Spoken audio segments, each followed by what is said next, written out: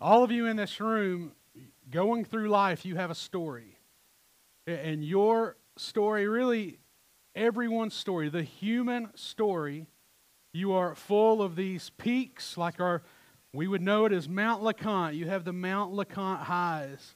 And sometimes you go through seasons where you have the Death Valley lows, where nothing seems to be going well for you. You have, all of us, you're going to have seasons of good, and you're also going to have seasons of grief.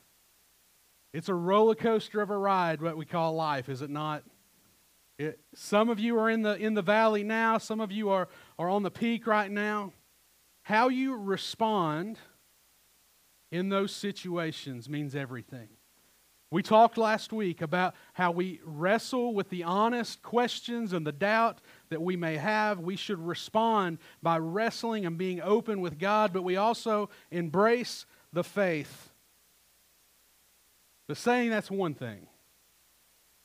And having the ability to embrace the faith while we wrestle with questions is an entirely different thing altogether.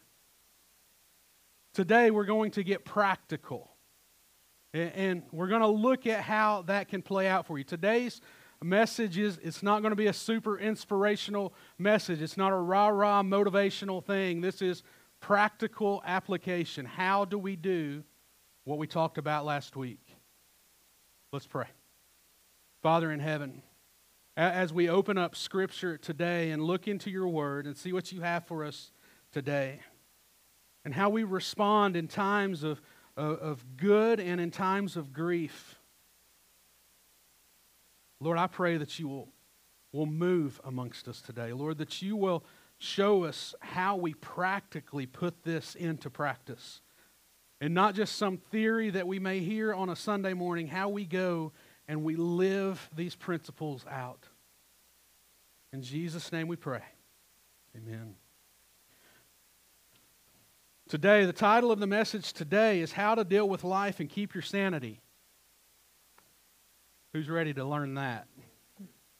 How to deal with life and keep your sanity is probably something that we've all struggled with because there are seasons in life where everything just goes sideways.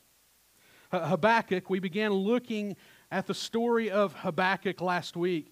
Habakkuk, being a part of the nation of Judah, he had experienced the mountaintop.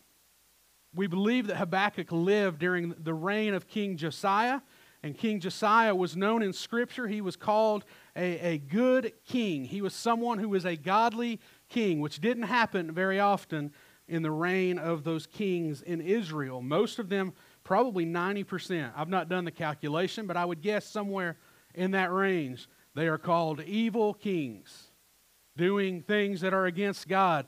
But Josiah was a godly king, and Judah had lived through that. He had seen what it looks like to live in a time of revival where there's this spiritual growth going on all through God's people. And the land was the people. They were living in prosperity. It was a good time. But Josiah, after he passed away, there were kings who followed him who were not godly kings, and Habakkuk was living through them as well. And we think that he wrote this book, Habakkuk, this prophecy, during the reign of King Jehoiakim. And things were not going well during the reign of King Jehoiakim. He was an evil king. So Habakkuk had seen the good with King Josiah. He had experienced this Death Valley moment with King Jehoiakim. He had seen it all, and yet he is unshaken. It didn't shake his faith to go from the mountaintop to the valley. Probably the central passage of the whole book of Habakkuk is the last verse of the book. Habakkuk chapter 3, verse 19. We read it last week. It says, "The sovereign Lord is my strength. He makes me as sure-footed as a deer, able to tread upon the heights." He'd gone from the mountain to the valley, and he's unshaken. He had seen, we talked a little bit about it last week, didn't get into what the answer was, but he had seen God answer, but not how Habakkuk had wanted or desired. him to answer, but he was unshaken. He had probably, as God is beginning to answer, thought everything's going to get better, but as we talked about last week, maybe not. Maybe things are going to get worse first, and that's what happened, yet Habakkuk was unshaken. He chose to remain faithful. He made a decision to stay in the faith and follow his God and trust his God when things weren't going the way that he wanted them to go. I mean, just look at his response in the verses prior to the one we just read, beginning in verse 17. Even though the fig trees have no blossoms, and there are no grapes on the vines, and even though the olive crop fails, and the fields lie empty and barren, even though the flocks die in the fields, and the cattle barns are empty, that does not sound like a great answer from the Lord, does it? Even though everything is going wrong, yet I will rejoice in the Lord. I will be joyful in the God of my salvation. That's the faith that I want.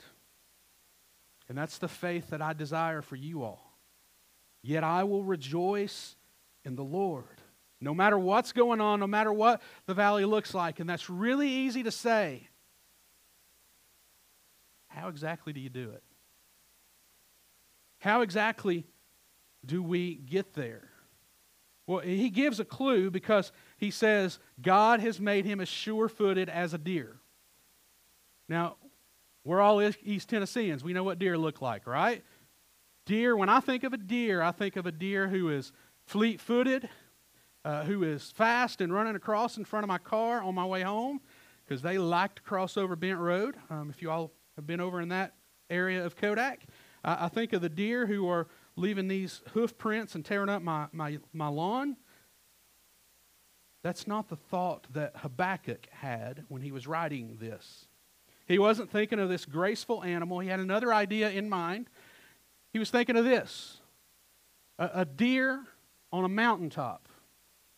Now, we don't have cliffs like that too much around here, but the area where Habakkuk was living was a treacherous area. So this was not an uncommon sight. Deers would climb up on the side of mountains, could climb rocks, and were able to get away from danger, or even sometimes climbing just to get food. They were sure-footed. They were able to climb the heights. They were able to stand firm in the face of danger. How can a deer do that? It matters what he's talking about here. So let's think of the illustration that Habakkuk is sharing here. It all comes down to their hoofs. You got that picture for me? Kind of a weird thing to talk about on a Sunday morning, isn't it? A deer hoof. But it matters with Habakkuk's illustration, what he is saying. If you look at a deer hoof, I had to research what this was this week, how it worked. On the outside edge of a deer hoof, it's very hard. And this isn't just deer. This is any cloven-footed animal or cloven-hoofed animal. So it's deer, it's mountain goats, it's all animals that are in that species or that, whatever you call it. What word am I looking for, Craig? Yeah, we'll go along with that. Cloven-footed. Basically, they have two hooves. And on the outside edge, it's a very hard surface that gives them a solid base to be able to walk and to stand. But on the inside, it's soft. And that gives them some protection when they're walking over rocks and things like that to help them stand firm. But also what it does is it helps them to climb. It almost gives like a suction cup effect. And they can climb. I saw some pictures this week I think they were called ibex. Is that an animal? Is that right? Yeah, we're going to go with that. I think they were called ibex, and they're actually climbing up the side of a dam and just standing on the side of an almost straight-up dam because they're feeding on the weeds that are growing through the dam. I should have showed you that picture because it's really cool. That's what Habakkuk is thinking about here. They could almost take these hooves and, well, not almost, they do. They can split them apart and use them as claws to climb up, or they can separate them when the cliff's really small and just stand on one little part of the hoof and not fall. And he's saying that's what God does for us. When we think of climbers, we don't think of a deer. I've never thought of a deer as being those species of animals being the best climbers in the world. Have you all ever thought of that? I thought of it as something that Bo is going to shoot with an arrow or a shotgun and bring me some beef jerky or deer jerky. I like deer jerky. Randy brought me some. Don't let Randy upstage you. When we think of climbers, we usually think of this. That's what I think of when I think of a climber. Spider-Man, he can climb. They wouldn't have thought of that, obviously. So he uses the illustration of a deer. In Habakkuk, in the time of Habakkuk, they would have understood that he's saying God gives them the ability to handle any terrain. That is his plan for you. To give you the ability to handle anything that comes your way, to be sure-footed on the heights, against any mountain. How does God work this out for us? How does God make us sure-footed with the ability to scale the heights and to be able to stand firm and be safe? And he does it through two things, really. The indwelling of his Holy Spirit and the truth of his Word. Spirit and truth. That's how he does it. All right, awesome. We can leave now, right, and go grab lunch. How does he work that out for us? If it all comes down to spirit and truth, how does God actually work that out in the life of a believer? For that to make sense, we're going to handle this study of Habakkuk a little bit different today. I told you we're going to get really practical, and we're actually going to step out of the book of Habakkuk this week so that we can understand what's really going on and how Habakkuk is responding and how the people are handling the situations that are coming this way. We see all through Scripture when God talks about making his people sure-footed and to have the strength to stand. But there's probably no better text that helps us to understand this process than to go all the way into the book of Ephesians in the New Testament and see how God plays this out in the life of a believer. In Ephesians, I'm going to say Habakkuk every time I mention Ephesians because that's what's on my mind. In Ephesians chapter 6, it's a very famous passage. You've probably heard this passage taught on or preached on, but hopefully we're going to look at this and maybe you'll have a little bit different understanding of it this morning. In Ephesians chapter 6, the second half of verse 17, we read this. Take the sword of what? The sword of the Spirit, which is what? The Word of God. Sword and the Word of God. It is your weapon and it is truth. Spirit and truth. How does it play out? This is a blueprint for us. Ephesians chapter 6 gives us a blueprint on how to deal with life and keep your sanity. Or maybe a better way to say it is, how do you deal with life and not run away from God? How do you deal with the valleys in contrast with the mountaintops and still think that we have a God who is sovereign? How do we stand firm like Habakkuk stood firm even when God doesn't feel like He's there, feel like He doesn't care, when it doesn't seem like He's being fair? How do we do it? Well, let's look back a little bit further in Ephesians chapter 6. Go back to verse 13. Therefore, put on every piece of God's armor so you will be able to resist the enemy in the time of evil. Then after the battle, you will still be what? Standing firm. You see the relationship that this even has to the Old Testament in the book of Habakkuk. You will still be standing, and you will be standing firm. Verse 14, stand your ground. Are you seeing the theme?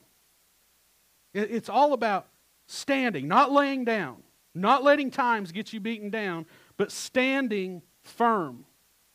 Stand your ground, putting on the belt of truth and the body armor of God's righteousness. For shoes, put on the peace that comes from the good news so that you will be fully prepared. Excuse me. In addition to all of these, hold up the shield of faith to stop the fiery arrows of the devil. Put on salvation as your helmet, and take the sword of the Spirit, which is the Word of God. Pray in the Spirit at all times, and on every occasion stay alert. Be persistent in your prayers for all believers everywhere. This is a practical blueprint for how we can go about keeping in the faith. How we go about dealing with life and keeping our sanity and not running away from God. And there's a key part of this. God doesn't do it for you. God doesn't say, if you claim me as your Savior, I'm going to shield you from all of this. But what does He say? The first thing Paul writes here, put on the armor of God. And that is an active way of saying it. It's not a passive thing. You put on the armor of God. It requires you to put in some effort. But then what are we protecting ourselves from? It's a very important realization that we need to have if we are really going to deal with all the curveballs life is going to throw us. We have to have a realization of who our enemy really is. So go back to verse 10. A final word, Paul writes, be strong in the Lord and in His mighty power. Put on all of God's armor so that you will be able to stand firm against the strategies of the devil. For we are not fighting against flesh and blood enemies, but against evil rulers and authorities of the unseen world, against mighty powers in this dark world, and against evil spirits in the heavenly places. Your enemy is not the cancer that your loved one has. Your enemy is not the bank who may be ready to foreclose on your home. Your enemy is not the bankruptcy judge. Your enemy is not your spouse who you just can't seem to get along with. Your enemy is not your boss who's making your workplace a terrible place to be. Your enemy is the devil. It is spiritual warfare. And Paul has a clear message for us here. And the message is, there is a strategy and a scheme of the devil that's playing against you every single day if you are a believer in Jesus Christ. If you're not a believer in Jesus Christ, or if you've walked away from the faith, he's already won. But if you are a believer in Jesus Christ, he's coming for you every single day. He does not want you to have a positive testimony of the Lord. He wants you to be beaten down and to turn away and have nothing else to say. He's coming for you. He has a strategy even when you're in the LeConte moments, on top of the mountain, or you're in the Death Valley moments. He's coming for you. How do we respond? I'm a sports fan, so I like to use sports analogies. Hopefully you all can track along with that. How many sports fans do we have in here? Oh, good. The majority of you will be able to track along with this. That's good. I'm a sports fan. I love just about any sport except soccer because that's just an invasion of Europeans trying to take over America. It's not a real thing. Anyways, we can talk about that later. Football is probably my favorite sport, and my son has really gotten into football this year. We've talked about this a little bit. He doesn't quite understand it. But how does a team, a defense, prepare to go up against the offense?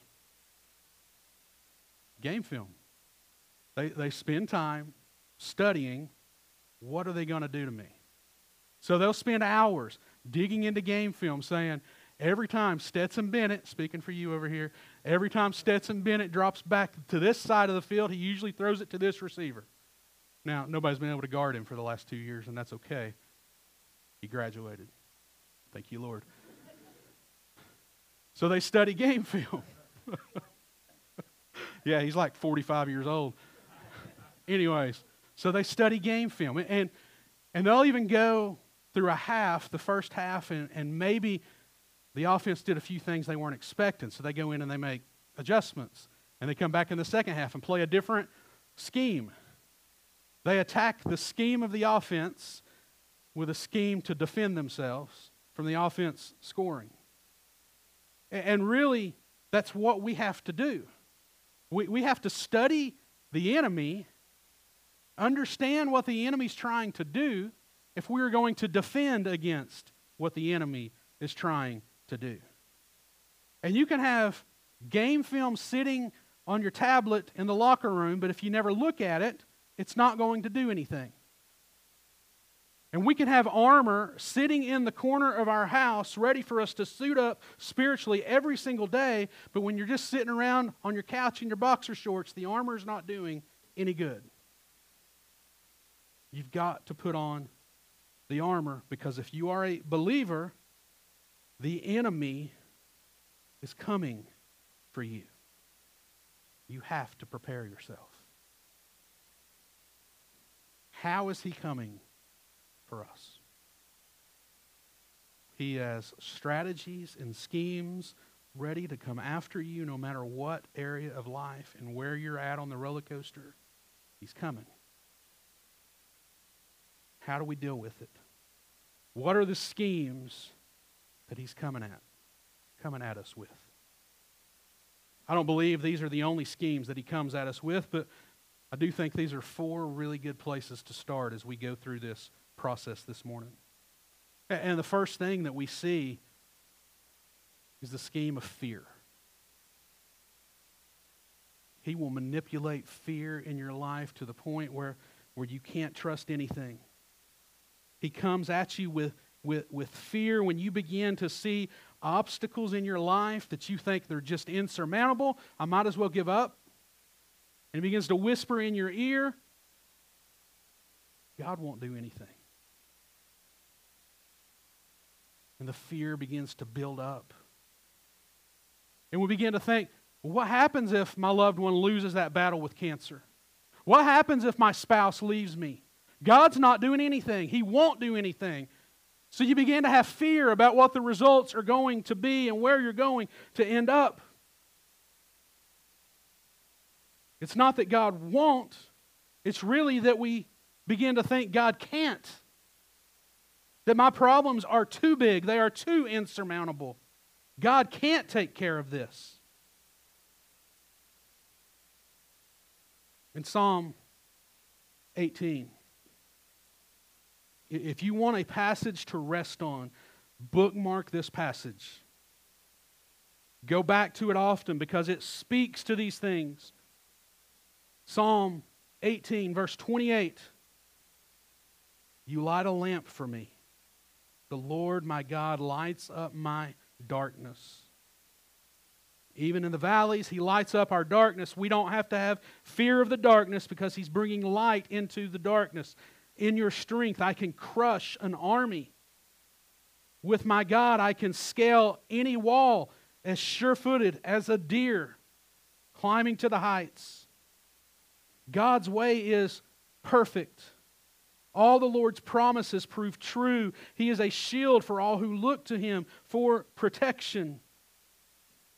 For who is God except the Lord? Who but our God is a solid rock? God arms me with strength, and He makes my way perfect. He makes me as sure-footed as a deer, enabling me to stand on mountain heights.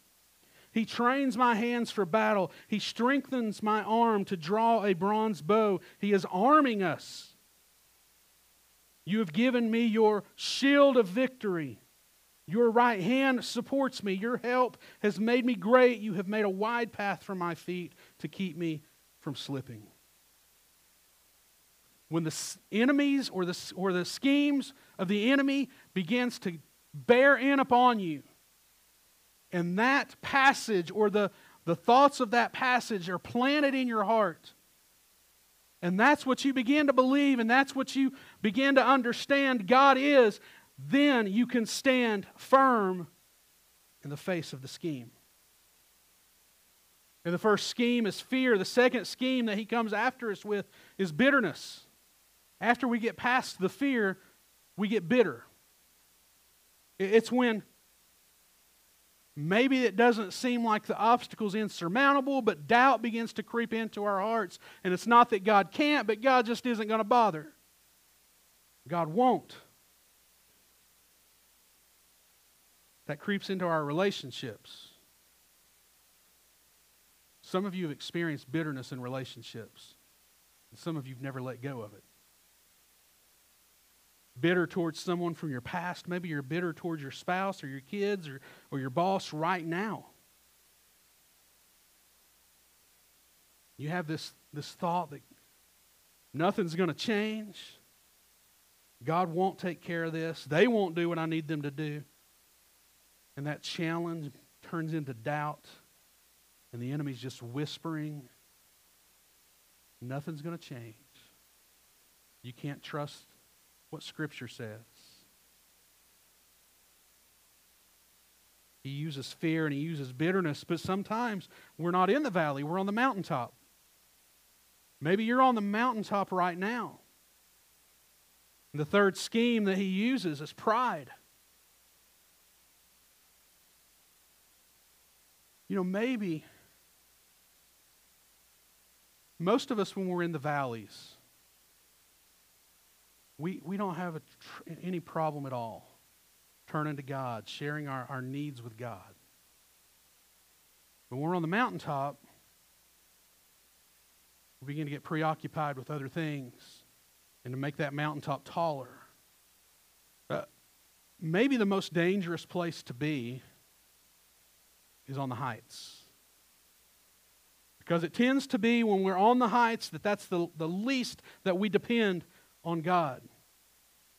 Because that's the moment when the scheme of the enemy starts to whisper to you, sure, I believe in God, but he'll whisper to you, God didn't do it, you did it.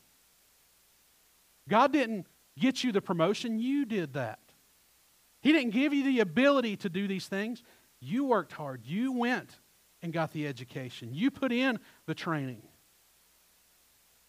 And we begin to get this pride where we're not turning away from God, but we're giving ourselves credit for everything, and it draws us away. And the enemy uses that to turn our God into ourself and not Jesus Christ. Success is a good thing. I believe that God blesses many of His people. Not all of us will ever experience success, but some of you have experienced success. Success is a good thing when we're prepared to handle it. I pray that all of you, whatever you're striving for in this life, that God brings you success in those areas.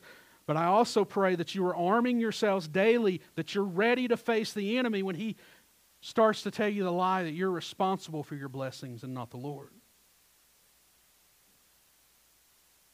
He uses fear, he uses bitterness, he uses pride. And this is probably the most common one. The fourth one, he uses comfort. We talked about this Wednesday in our Bible study that we do, going through theology right now, how comfort has almost become the god of the Western world. I mean, think about your life. Everything we strive for is for comfort. We want better jobs so that we can provide more comfort for our family and less stress for our family. We go for education so that we'll be able to provide better jobs. We don't want our children to have to deal with things in their lives. We want them to have comfortable childhoods and fun childhoods and the memories that we want them to have. And we get complacent because in our comfort, our faith comes too easy. And the enemy begins to whisper in your ear. He doesn't even try to convince you there is no God. He whispers there is a God, but you don't need Him right now. You're good.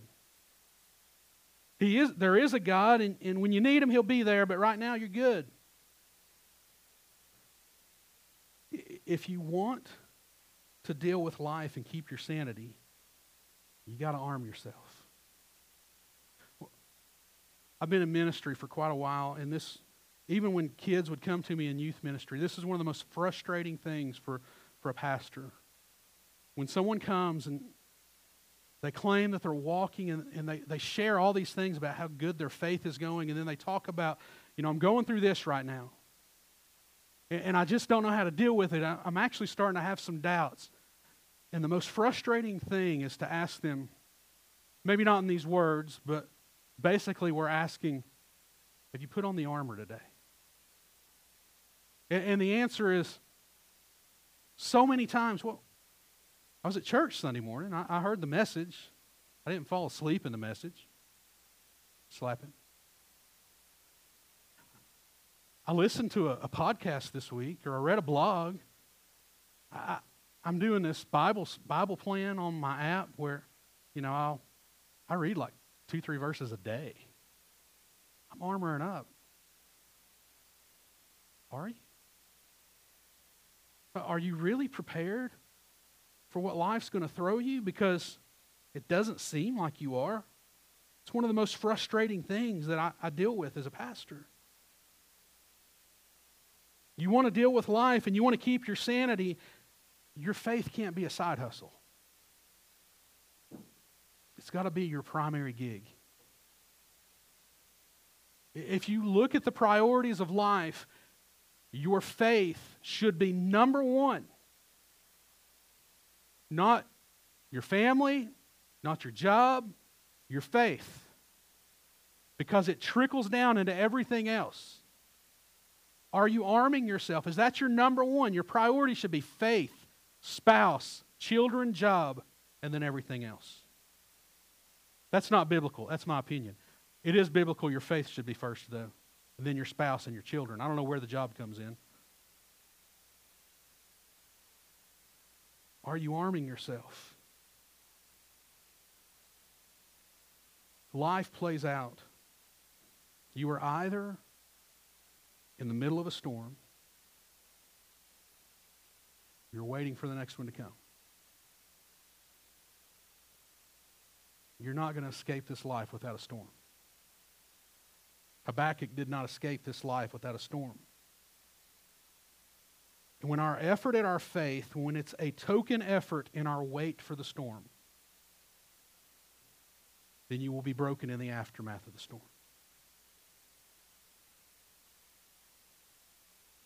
Habakkuk, he was unshaken because he remained faithful. He put in the work. He was able to survive the storm because his faith was unshaken. And God's promise to you, I believe the promise of Scripture is that when you armor up, when you put on the armor of God, you will survive the storm. And the results, the aftermath of the storm may be terrible. You may lose whatever battle you're facing, but you'll survive because He will make you as sure-footed as a deer, ready to climb any obstacle that comes your way. When it feels like God doesn't, whatever, are you armored up? Are you suited up ready to go into the battle of everyday life? Because here's the truth of the faith. It takes work. It's not just a transformation in your life that happens because you said a prayer. It's a transformation that happens because of our commitment to the Word of God and the Spirit working through us. Spirit and truth. Are you armored up? Are you putting in the work? Because He will not do it for you. He gives you all the tools you need to survive in this world. But faith is active. It's not passive. He will not do it for you, but He will do it with you. In spirit and in truth. I talk about spiritual disciplines a lot. If you're new to us, maybe you haven't had to deal with that, but I believe spiritual disciplines are core to us being able to walk through this world. You know, I grew up in church. We were in church most of the time. Church has done a really poor job of helping us understand that we've got to put in effort. We were all about, not Northview Church, but church in general, is all about, for this last generation, been about building a crowd. How many people can I get in the building? How can I attract more people in? There is an importance to that, but none of that matters if the people in the building aren't armoring up every day. This is not enough. When you face the Death Valley moment, if this is it, showing up to church is all you got, it's going to kill you spiritually. You're not going to win the battle. The enemy's coming for you. Are you prepared? So the band comes back up and we close this morning. Are you on a mountaintop? Or are you in a valley? Or maybe you're on the in-between. You're scaling back up the mountain and you feel yourself sliding down the mountain towards the valley. Whatever the roller coaster looks like for you right now, what are your weaknesses in your faith? Where are you struggling the most? Is your Bible dusty? When's the last time you opened it? It seems so trivial and Sunday schoolish. Read your Bible. Take care of this every week. Read your Bible. Pray. It seems that way because we've played it off that way, but it is vital that you understand Scripture. That you are arming yourself with every opportunity you can to fight the schemes of the enemy. If you would bow your heads and close your eyes as we close this morning, and just spend time with God right now. As we talked about last week, we're going to continue doing it this week. Wrestle with your honest questions and your doubts.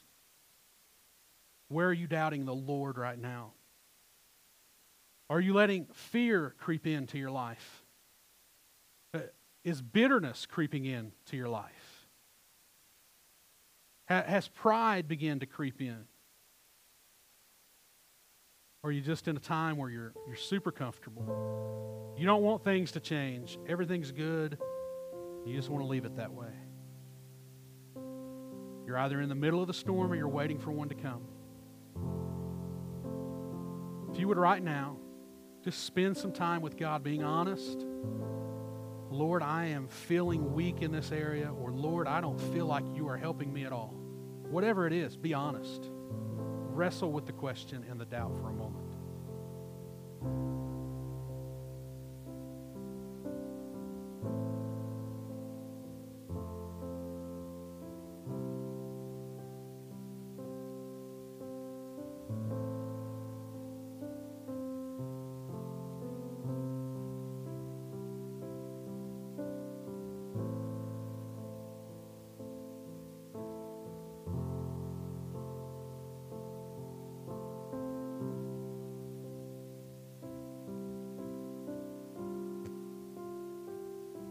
We looked at it last week. We saw Habakkuk wrestled with the doubt, but he also embraced the faith.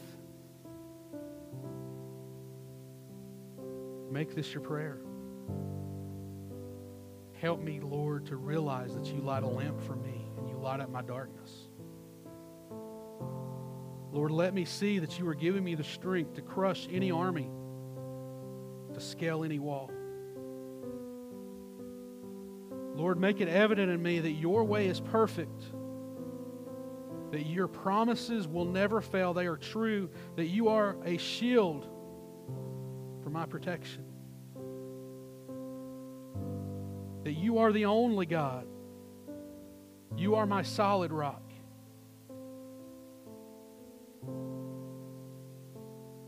Lord, arm me with your strength. Make me as sure-footed as a deer. Help me, Lord, to stand on the mountains, to be sure-footed, to stand firm. Train me every day, Lord, as I go and battle against the scheme of the enemy. Give me the shield of victory. Support me. Keep me from slipping.